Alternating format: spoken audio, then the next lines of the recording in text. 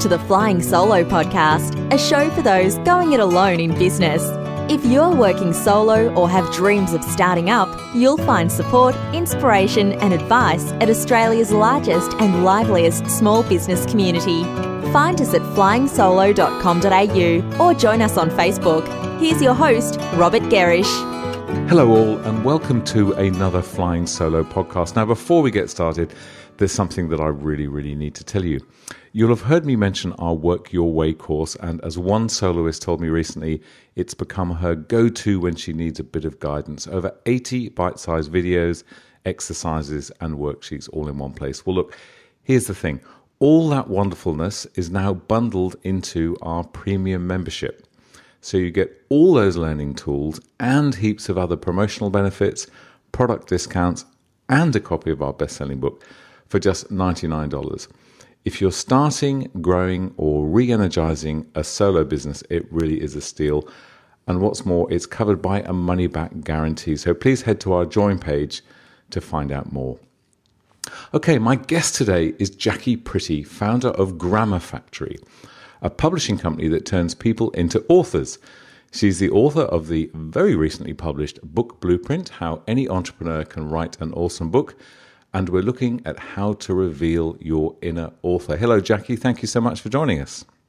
Hi, Robert. Thank you for having me. It's a pleasure. So look, I'm going to hit you straight away with my first question, which is, with so many books, self-published books, particularly appearing everywhere, is there still a place for books? Aren't books being devalued somewhat? What do you think? That is a great question, and I might surprise you a little bit with my answer because I think, yes, books are being devalued. And I like to liken it to the rise of websites. So if we look at the small business landscape 10, maybe 15 years ago, not many people really had websites. And if you did have one, you were seen as almost more legitimate. Yeah. And you can imagine someone who's hired a less than reputable provider and something's gone wrong and they said, oh, well, he had a website. Yes. Yeah, okay. Yeah. So, all right. So are you saying then that basically, yes, there are lots of books, but the difference is there are sort of good books, well put together books, well planned books, and there are the opposite? Yes. So if we go back to the website analogy, what happened over the next few years is that more and more people started to build websites because it got easier. So suddenly there was a distinction between people who had a bad website and people who had a good one. And today we're at the stage where there are so many tools like WordPress and Wix and sites like Upwork and Freelancer where you can get support for quite cheap, actually, to build a really good website. So there's no excuse not to have a good one. And I feel like self-published books are on the same trajectory. So 5 years ago, simply having a book marked you as a leader in your field. And then over the last 5 years or so, it started to get easier because there are more businesses like Grammar Factory and editors and designers and so on who are available to help you produce something that's really professional. So now I think we're at the tipping point where simply having a book isn't enough anymore. It does need to be, one, the content needs to be really good. It needs to address your readers' needs, but it also needs to be really professionally produced because it is a representation of your business. Yeah, okay. So I guess what you're saying, I totally get what you're saying there, and I think that what certainly what I'm starting to see in some of the books, that we get sent to review every now and again, that the standard does seem to be getting better. I'm not looking at something that I think, hang on a minute, this has been typeset in Word. I'm getting things that are a lot better than that. So why don't let's move away from there and let's go back again, perhaps to looking at really why do we need a book? You kind of touched on it, but really, do you think most people running their own business, would they benefit from having a book? I think most people who are running a service-based business, who are positioning themselves as, the center of their business, they want to become that personal brand or that thought leader, I think they can benefit from a book. It's a little bit difficult if you have a bigger business where you're really not the focal point, or if you have a product-based business, because then the story is about the product rather than you and your knowledge. But I imagine most of your listeners, being soloists, probably are in that service space. So in that case, yes. Yeah, okay. All right. So yes, I would say most people are in the service business. So let's perhaps I'll just say, okay, so imagine that we are one of those people. Still, why do we need a book? What's it going to do for somebody listening who's, I don't know, maybe in a financial based business or in a design business? What's going to happen? How are things going to change once they've got a book? Well, the first thing is that becoming a published author establishes you as an instant expert. You suddenly have very physical proof of your knowledge and skills when you hand over 200 pages that you've written to a potential client or to a journalist who might want to interview you or to an event manager who's running an event and needs a speaker. So first you establish yourself as an expert, and then that sets you apart from other people in your field who might have similar qualifications and similar experience but who aren't published authors. Yeah. And if all other things are equal, you suddenly become the easier choice. Yeah, okay. Look, I can see that, and I guess we should all remember that authority comes from author, doesn't it? So it's it certainly does help establish you like that. So what about do many people come to you, or do many people think, hey, if I get a book, I'm suddenly going to make a lot of money. I'm going to sell thousands of books. I mean, what's your take on that? How do you view a book as a revenue stream? I don't view it as a revenue stream, actually. I view a book as a marketing tool. And I think that's a trap a lot of small business owners fall into, where they think, I'm going to write this book and I'll sell lots of copies and it will be basically passive income for my business. And that business model isn't the best way to make money, because you're only making, say, $20 per book. So it's going to take a lot of books to add up to something substantial. So most of my clients come at it from the perspective of it's a sales tool. So if I'm speaking to a potential client and I'm happy to give them a copy of my book for free, knowing that they could then turn into a $5,000 or $10,000 client. Yeah, okay, and good. It's a very different business model. Yeah, I was assuming that you would say that, because I remember when we wrote our book Flying Solo back in the day, 2005, I think. I remember I was sitting there very naively thinking, "Oh, this is just incredible. We're going to sell so many of these." We did sell quite a few, and it was a very popular book, and it continues to sell. But it's really kind of, when you look at it over the course of 12 months or 2 or 3 years, it's sort of tea and biscuits kind of revenue. It's not something that's changing our world. But totally, I agree with you that it's a great sort of door opener. It's the kind of thing you can give to people. I've lost count of how many speaking gigs I've got as a consequence of it. So why don't we let's just kind of move on from there. So how do we know what to write about? Again, if you imagine that you're one of these solo independent professionals, and I'm sure a situation for many is you sit there and you think, okay, I'm going to write a book, and then the next thought is, what am I going to write about? And once you start to think like that, the danger, I think, is that you kind of look around at, maybe I'll go in a bookshop and have a look at what other people are writing about, and you think, well, everything's covered. So how on earth, how do you work out what to write about? And this must be part of your job, I'm guessing. Oh, absolutely. So I think the starting point is knowing why you're writing the book to begin with, because writing a book that is going to be a tool to grow your business is very different to writing something because it's a passion project or it's always been a dream of yours. And if you're writing something that's purely for you, then there's a lot more flexibility, because you could write fiction or poetry or a memoir. Sure. Whereas if you're writing something with the goal of growing your business, then there are some really specific guidelines.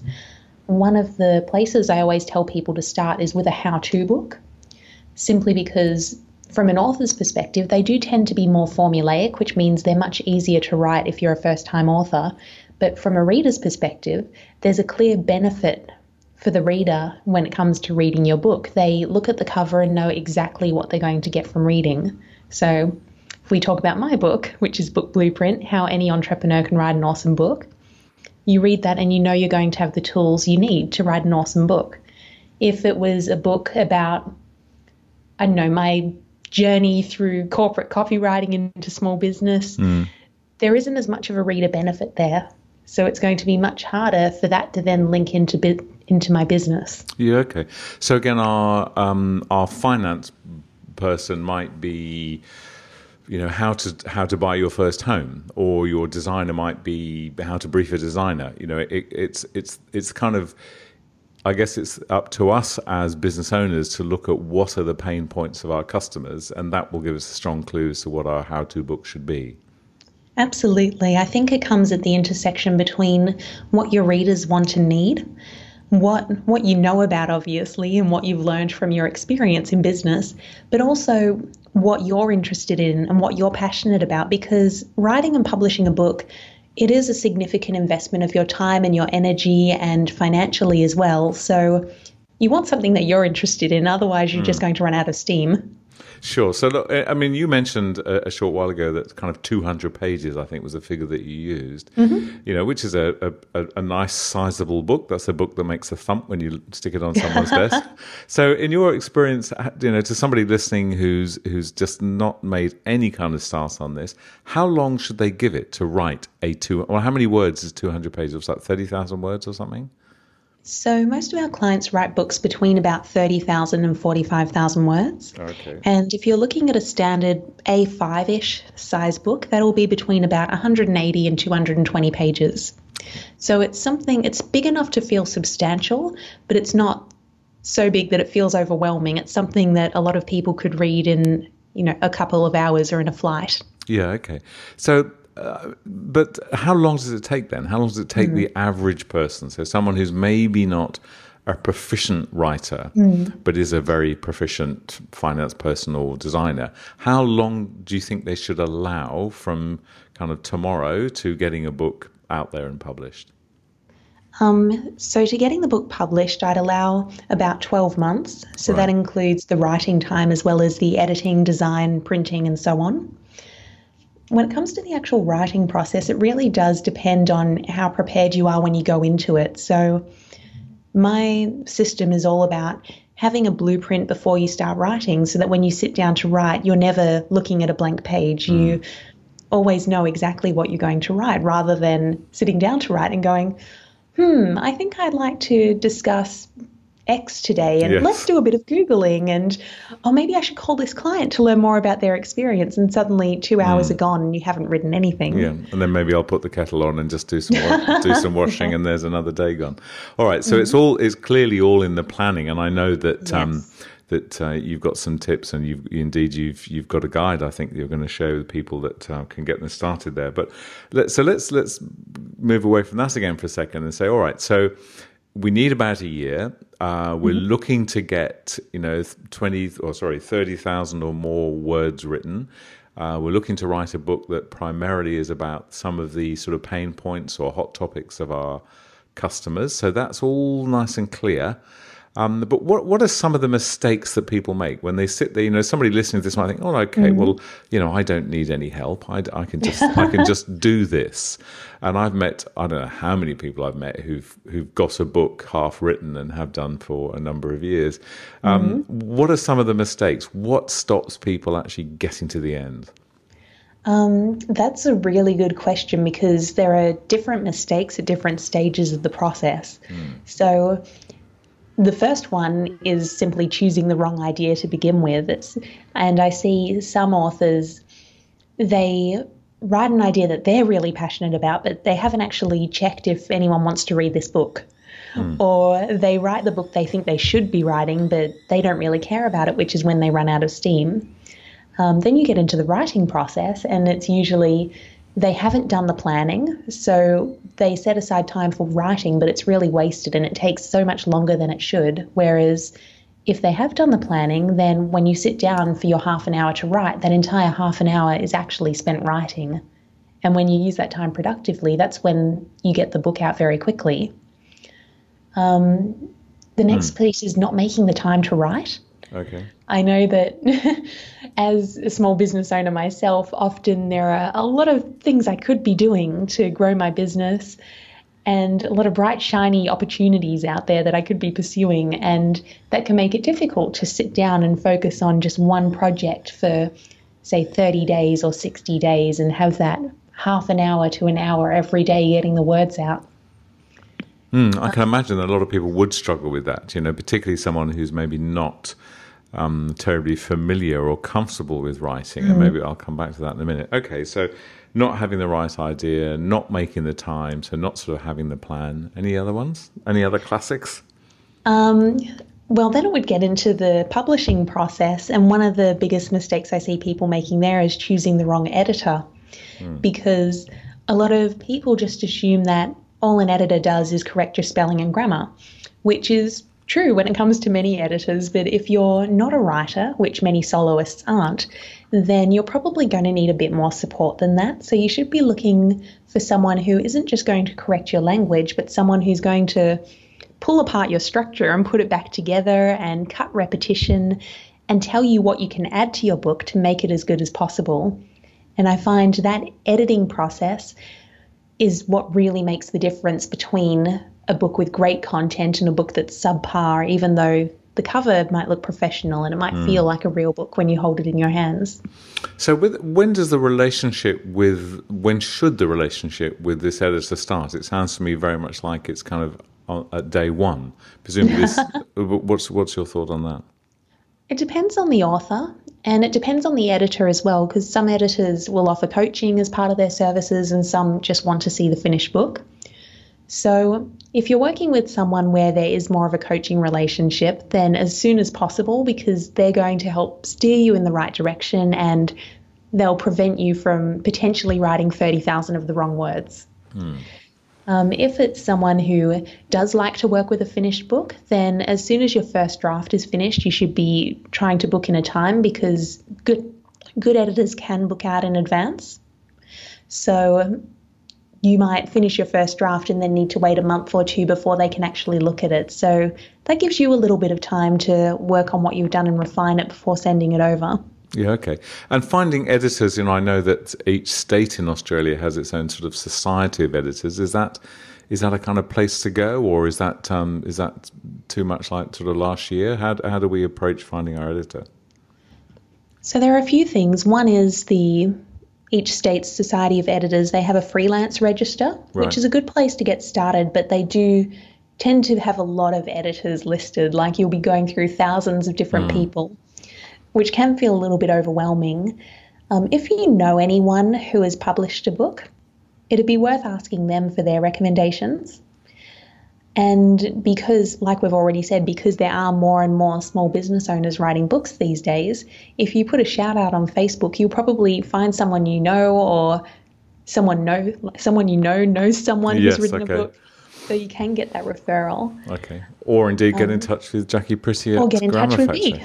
Yeah, okay. So let's just, again, I can imagine some people listening going, well, look, I struggle to write a letter to my mother. How am I going to be, kind of writing 30,000 words? So how do you handle that when someone comes to you, as I'm sure they must, and says, Jackie, I know I ought to have a book. I know I need to have a book. But you know what? I just can't write. What do you say to those people? Do you say go away, or I'm guessing you don't. How do you handle that? So there are two potential paths we could take. One is having a little bit of coaching. So we do a one-day workshop, which basically helps them put together their plan to write. And then they don't actually need to write around that plan. They could dictate around that plan, but it gives them a starting point. They usually, once we finish that session, they usually have a 5,000 word blueprint. So suddenly there are only 25,000 words to write. And so have you genuinely seen someone who's kind of coming in the morning saying, I'm not a writer, and then leaving sort of all lit up in the afternoon saying, my goodness, I'm a writer? Oh, absolutely. Wow. Some of the most common feedback we get, and this is both at that coaching stage as well as in the editing process, is, oh my God, now I understand how books work, and I know how a chapter's meant to be organized, and I know which points I should cover. And if only I'd known this 6 months ago, I would have been able to write so much more by now. Yeah, okay. I think that's such a good point, and I have to agree with that. It's one of and I kind of see this as I've observed my son sort of improve in his study skills. Obviously with some coaching from the school and other places, is once you kind of get the formula, once you see it, it just gets easier. But I guess if so many people have got through a large part of life without ever having really written anything, apart from the odd proposal and the odd letter here and there. But it doesn't surprise me actually when you say that once you give people some structure, give them some guidance, it actually, whoa, guess what? I can write. Such a delightful situation. Okay, but what about the people who say, yeah, look, I can write, but I simply don't have the time to write? What about this whole thing of ghostwriting? What's your opinion of that? Is that a good option? Is it realistic? Yeah, so this is when we get into option 2. Okay. I think ghostwriting is realistic if you have realistic expectations. I think the easiest way to approach this would just be to outline how we do it. So we start with a workshop, basically the same workshop I mentioned earlier, to map out the book, but then it's the ghostwriter's job to flesh that out. And the way they flesh that out is usually with a few interviews with the author over Skype. They'll also ask the author which sources they should use to bulk up their book. So I remember a couple of years ago I was working on a project and the author showed up at my front door with a pile of business books he wanted me to read. Right. So I would understand all of his knowledge and everything he'd learned. Yeah, I'm sure he did that. So they might already have publications that they subscribe to, or white papers that they're fans of, or books that they're fans of. So you can actually almost step into their own educational process to understand where their thinking has come from. And then all of that reading and the blueprint and the interviews are what we put together to create a first draft, which the author then needs to review and provide feedback. Now, if you understand that up front and know that as the author of the book, you will need to be involved, you will need to do the workshop, you will need to do interviews, you will need to be sending us information we can use, then it tends to work because it is still going to be their book and it's still based on their knowledge. They're just not the ones typing it out. Yeah, and look, again, that's reassuring to hear because the thought of just kind of, I don't know, delegating the writing of a book to someone just doesn't feel right, does it? But, what you're saying there is that actually, no, even in that situation, there is a high degree of involvement. And, I'm very pleased to hear that there is because it just doesn't seem right otherwise. But is this quite common? Do you find many people that are going down that sort of route where they are sort of delegating a lot of the task to others? When it comes to our clients, it is the minority. So Okay. we've worked with, about 130 authors now, and maybe 6 or 7 of them have been ghostwriting clients. Okay. So there aren't that many going for that option. And I think the main reason for that is the cost, because obviously it costs a lot more to have someone else write your book than it does if you're writing it yourself and getting them to edit it. Yeah, and I'm guessing again that a number of people might start off with you thinking, well, I'm pretty sure I'm going to go the ghostwriting route, and then when they've maybe sat in on a workshop or some coaching, surprise themselves and think, actually, I can do this myself. So that's got to be good news. Okay, so let's jump forward a bit further. Let's say we've worked out what our theme is. We think, yes, you know what, I'm going to do this. We've developed our plan. We've structured our week so that we've got time that we're writing. We found our editor so that the editing side of it's going well. So it's all kind of chugging along pretty nicely. But there's still a long way to go from having a good finished book to a good finished manuscript than there is to actually having a book published. So how does that process work? And do we need to be thinking about book designs and book titles or is, because that's an art in itself. I've seen so many good books with really lousy covers. So how do you approach that sort of side of publishing?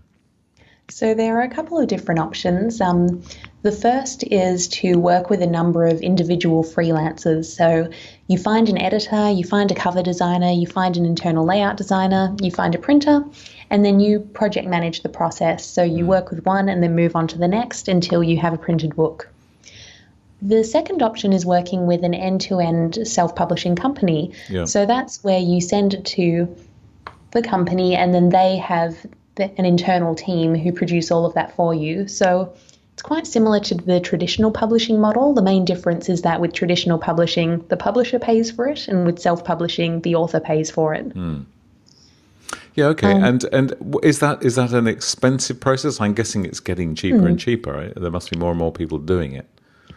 Well, if you work with individual freelancers, that tends to be a lot cheaper because obviously there are fewer overheads. You're working directly with each of the suppliers.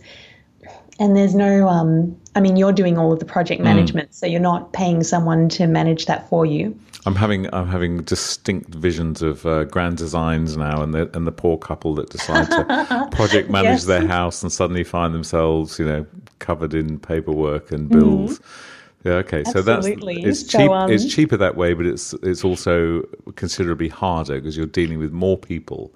And it's cheaper if it goes well. Yes. Yeah, but the other thing is, I've seen people go down that route and then something has gone wrong and they've ended up getting additional suppliers to help anyway. So it ended up costing more in the long run.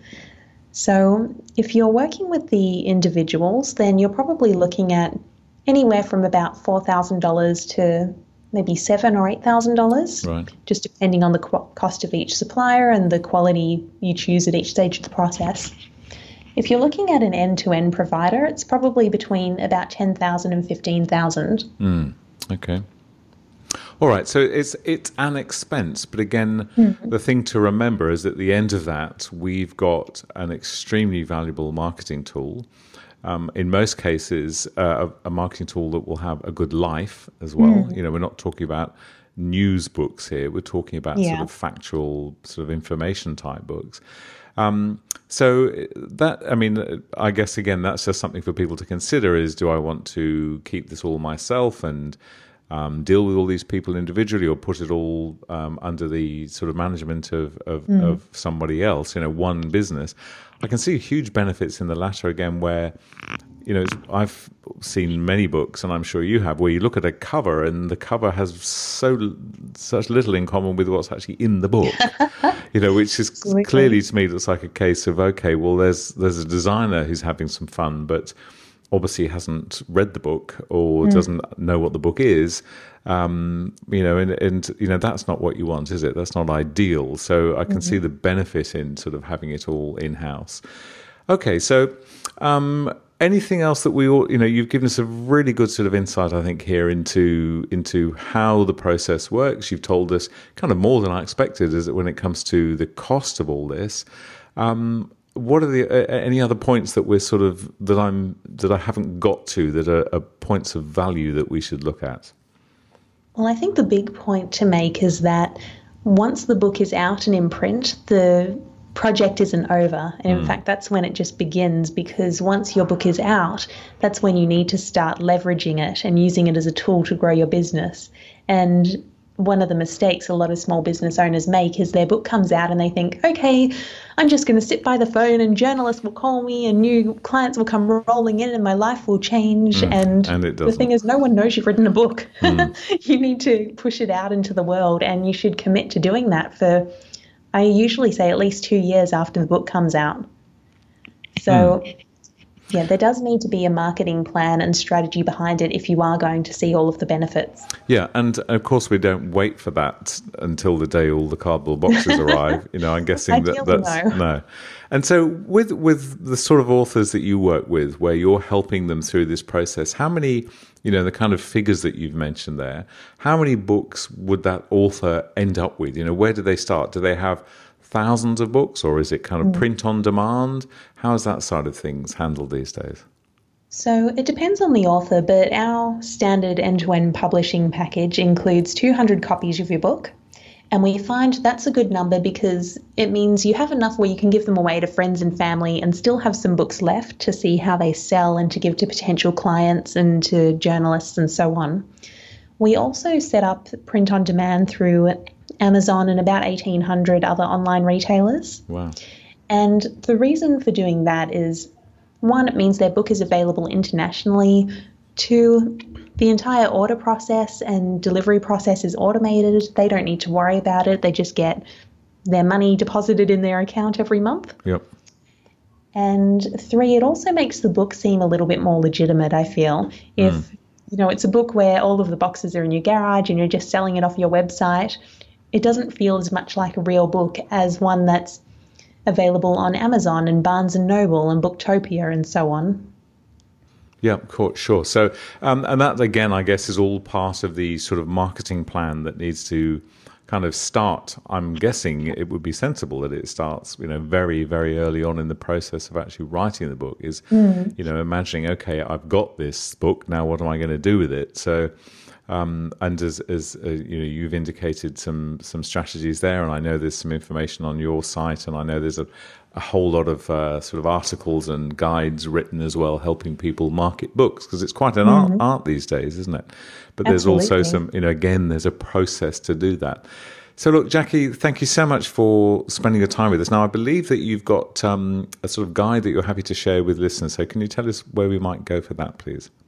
Absolutely. So on the Grammar Factory website, we've actually put together an ultimate guide to writing an awesome book, which is a resource portal that includes interviews with other small business owners who have become authors. It includes free ebooks. It includes some webinars that I've done in the past. So basically everything we've ever created to help you write a great book. Fantastic. So that's grammarfactory.com.au? Grammarfactory.com / awesome book guide. Okay. Grammarfactory.com / awesome book guide. Terrific. Okay. Well, look, Jackie Pretty, thank you so much for spending time with us. Also, thank you for being an author with us at Flying Solo. So we've got some of your great content on our site as well. So thank you so much. You're very welcome. Thank you. And look, before I go, don't forget that when it comes to creating a truly lovable business, we do get you. Flying Solo Premium Membership has all the tips and tools you need for just $99, and it now includes full access to our Work Your Way course. Head to our join page to learn more. And that's where we'll leave this show from Flying Solo and your host, Robert Gerish. We'd love to receive feedback, even a brief review for those listening via iTunes. If you're planning to start a business or rejuvenate the one you're in, check out our bestseller, Flying Solo, How to Go It Alone in Business. It includes everything we know about working on your own. And of course, we invite you to dive into the resources and supportive community at flyingsolo.com.au.